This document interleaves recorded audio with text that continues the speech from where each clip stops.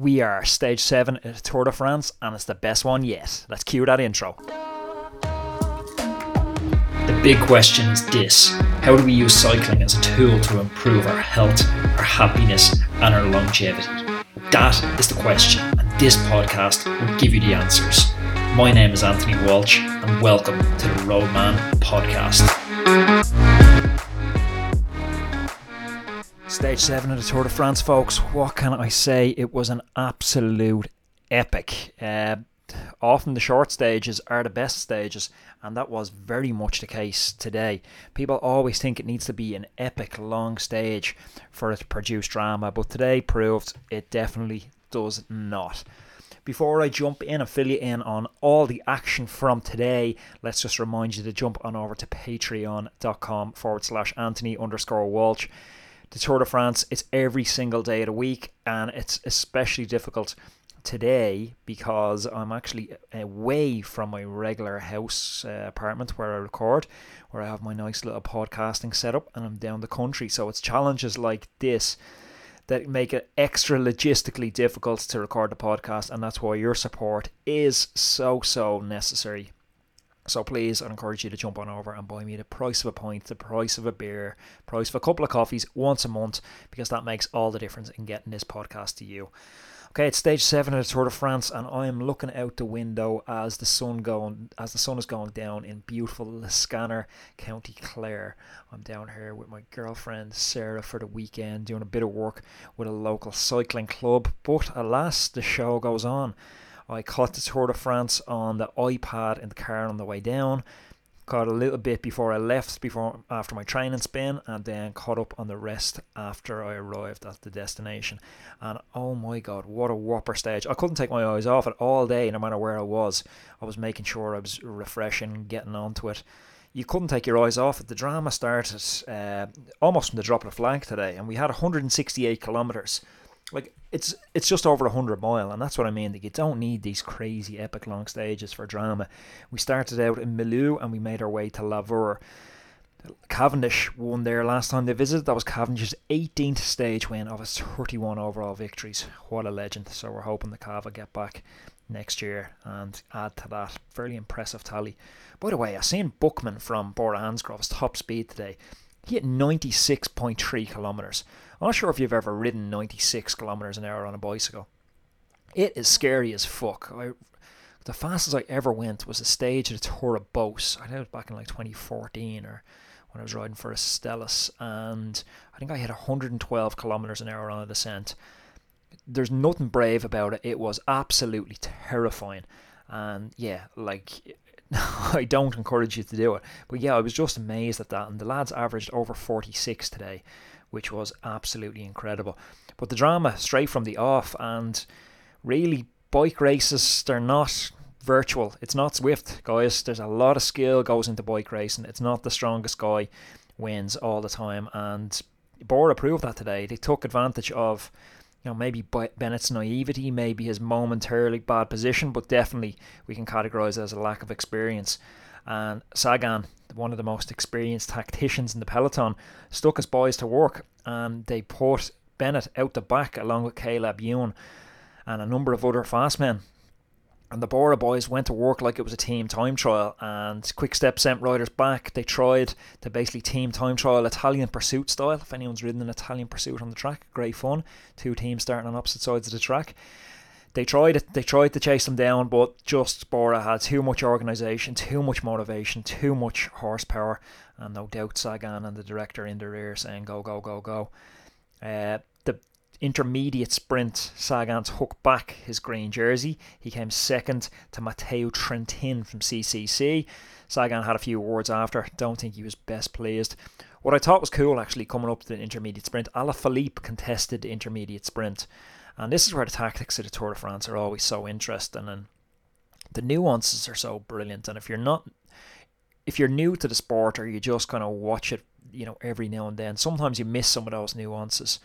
And at times I feel it's unnecessarily complex because it's such a barrier for new people coming in to enjoy the sport. But like today, like Alaphilippe contesting the intermediate sprint to deprive Sagan of points, it didn't work, but it was a brilliant idea. Thomas de Gent's my favourite rider in the peloton, I would say. He's just die-hard aggressive. Unfortunately, he fell kind of into that school of tactics that we seen yesterday from that crazed Italian Fabio Aru, where it was a bit of a headless attack. I'm not sure what he was hoping for. He got out in between sort of ceasing hostilities from Bora and before the Ineos Grenadiers took it up. The Grenadiers is a cool name, isn't it? Like I said at the start, this is my thing. What is it? The Mark Twain quote, I have strong opinions held loosely. That's me. I said at the start I was refusing to call them the Grenadiers. It's just, it's grown on me so much. I feel like just, the Grenadiers are coming. They almost sound like gendarme, like they would fuck you up. And they did. They fucked up the peloton. They hit it in a cross tail, and if you haven't been in a cross tailwind line out, you haven't lived. It stings. They were trucking, and they put GC favourites into real difficulty. And what you'll notice is in a cross tailwind like that, it's nearly easier to ride through, because if you don't ride through in the cross tailwind and you try to sit about 10th wheel, you start getting swamped on the left and swamped on the right from riders coming up. Before you know it, you're back in like P20, and that's when wheels start going. So you're better off riding through, because if you keep riding through, it just keeps you naturally in the top 5, top 6, where it's less likely that a wheel is going to get dropped. And that's what Bernal done brilliantly. That's what Alaphilippe done brilliantly. There were some victims. There were some big victims through a combination of punctures, gotten caught behind crashes. Pogacar was one of them. Pogacar, sorry, I need to get better at pronouncing his name. Pogacar was one of them. Lando was another one. Trentin was another one. GVA, Greg Van Avermaet was another one. And Richie Porte was another one. Oh, the blood on the streets. There's a lot of people pissed off now going into their hotel rooms tonight. At 120 they lost in the end, and that is a tough pill to swallow. Very difficult to get that back, even though we're heading into the Pyrenees. Carapaz, for me, was, I'm not sure if he had a mechanical, but I didn't see a mechanical. It looked like he just had such bad position at the back of the group, weak as piss, and he just got spat out. It looked to me, if anyone else seeing what happened, maybe pop it in, but I didn't see what happened. It just looked like bad positioning. Pogacar, he said he tried to close the gap, but the speed was really high. The team gave everything to try and bring me back and do their best to minimise the loss. It's just a minute or so. It's not ideal, but I'm not worried. We'll try another day. I think it's a little naive to say it's just a minute, because a minute is a big gap at this sort of level. Like, you're talking about getting a minute back on riders like Roglic. You're talking about getting a minute back on Thibaut Pinot and these sort of guys. I don't know. I think he's a bit naive there. The best bike rider in the world at the moment, bar absolutely no one, it's Wout van Aert, the Belgian time trial champion. He has raced 17 race days this year, and he's brought home 8 wins. Another win for the big man. Look, it was nailed on for Sagan after all the work his team done, but he's just not as fast as Van Aert. He did appear to slip a gear or have some sort of mechanical in the finish, which deprived him of valuable green points. But yeah, look, Wout van Aert is a different level. He is untouchable at the moment. You know, winning Milan-San Remo, he time trial champion, Dauphiné points jersey. Like, what he can't do at the moment. He can climb Cat 1s. Oh, look, the man is untouchable. Cyclocross world champion. If a kid is looking for somebody to role model, Wout van Aert, don't pigeonhole yourself into thinking, I'm a sprinter, I'm a time trialist, I'm a roller, or I'm a climber. Just do everything like Wout and figure it out along the way. But Wout is still figuring out what he's good at, and turns out he's good at everything. Tomorrow, it's stage 8, and we are heading for the Pyrenees. Only 2 Pyrenean stages this year, and tomorrow is a big one. We're going over the first category called the Ment. We're going over the Port de Ballet. That's a horse category, and we're up to Col de Peyresourde. Again, another epic. It's only 141 kilometres tomorrow. I love the short stages. They just make for such hard, epic racing. Guys, what a stage. The Tour on occasion can disappoint, and it's the most viewed race by a mile, and sometimes when we get stages like the other day, and yesterday to be honest, was a bit of a storm in a teacup as well. The GC lads didn't do themselves any favourites. But actually, you know what, reflecting on yesterday, it's not even the GC lads didn't do themselves any favourites. The race organiser didn't do anyone any favours.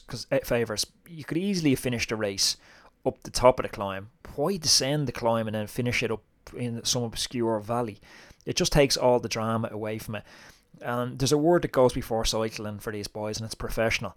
And for your rational bike rider like Roglic, at every point they're weighing up cost-benefit analysis. What's the cost in terms of energy if I'm to attack here, and what's the benefit, and what's the probability of me getting that benefit? And it's constantly weighing it up. And when you have a hilltop finish, it makes total sense. The cost-benefit analysis really stacks up. But when you have a hilltop finish, and then you have a descent, and then you're into the valley, it's just a much, much higher cost, much, much lower chance of you getting something out of it. So unfortunately, we don't get action in those cases, and that's what happened yesterday. Can't wait for tomorrow. Can't wait for the Pyrenees. I love the Pyrenees. If anyone hasn't ridden the Col de Parasut, it's a beautiful, beautiful climb. I'll be back tomorrow from my mobile base down here in Liscannor. Anyone's in the County Clare area, hit me up on Instagram, and I'm up for the whole weekend, so I'm going to be going doing some bike riding, exploring local routes, exploring local coffee shops. Hit me up, slide into those Instagram DMs. Don't forget, guys, the Patreon is what makes this whole thing tick. The Patreon, it pays for the host, and it runs the whole thing. We're a Patreon funded crowd. We're a little commune. We're a little social enterprise at the moment. So please, if you haven't and you're on the fence, I would encourage you to jump on over to patreon.com. I'm going to put the link there. Also, roadmanresources.com. Everybody's always asking me, Anthony, what helmet do you recommend? What shoes do you recommend? These are not brands that I'm affiliated with. It's just shit I've used, and it's dope. So I've stuck a link to all of it in roadmanresources.com. Guys, I'm going to be back tomorrow for Stage 8 of the Tour de France. That was whopper. I'm on a high all night. Thanks for listening.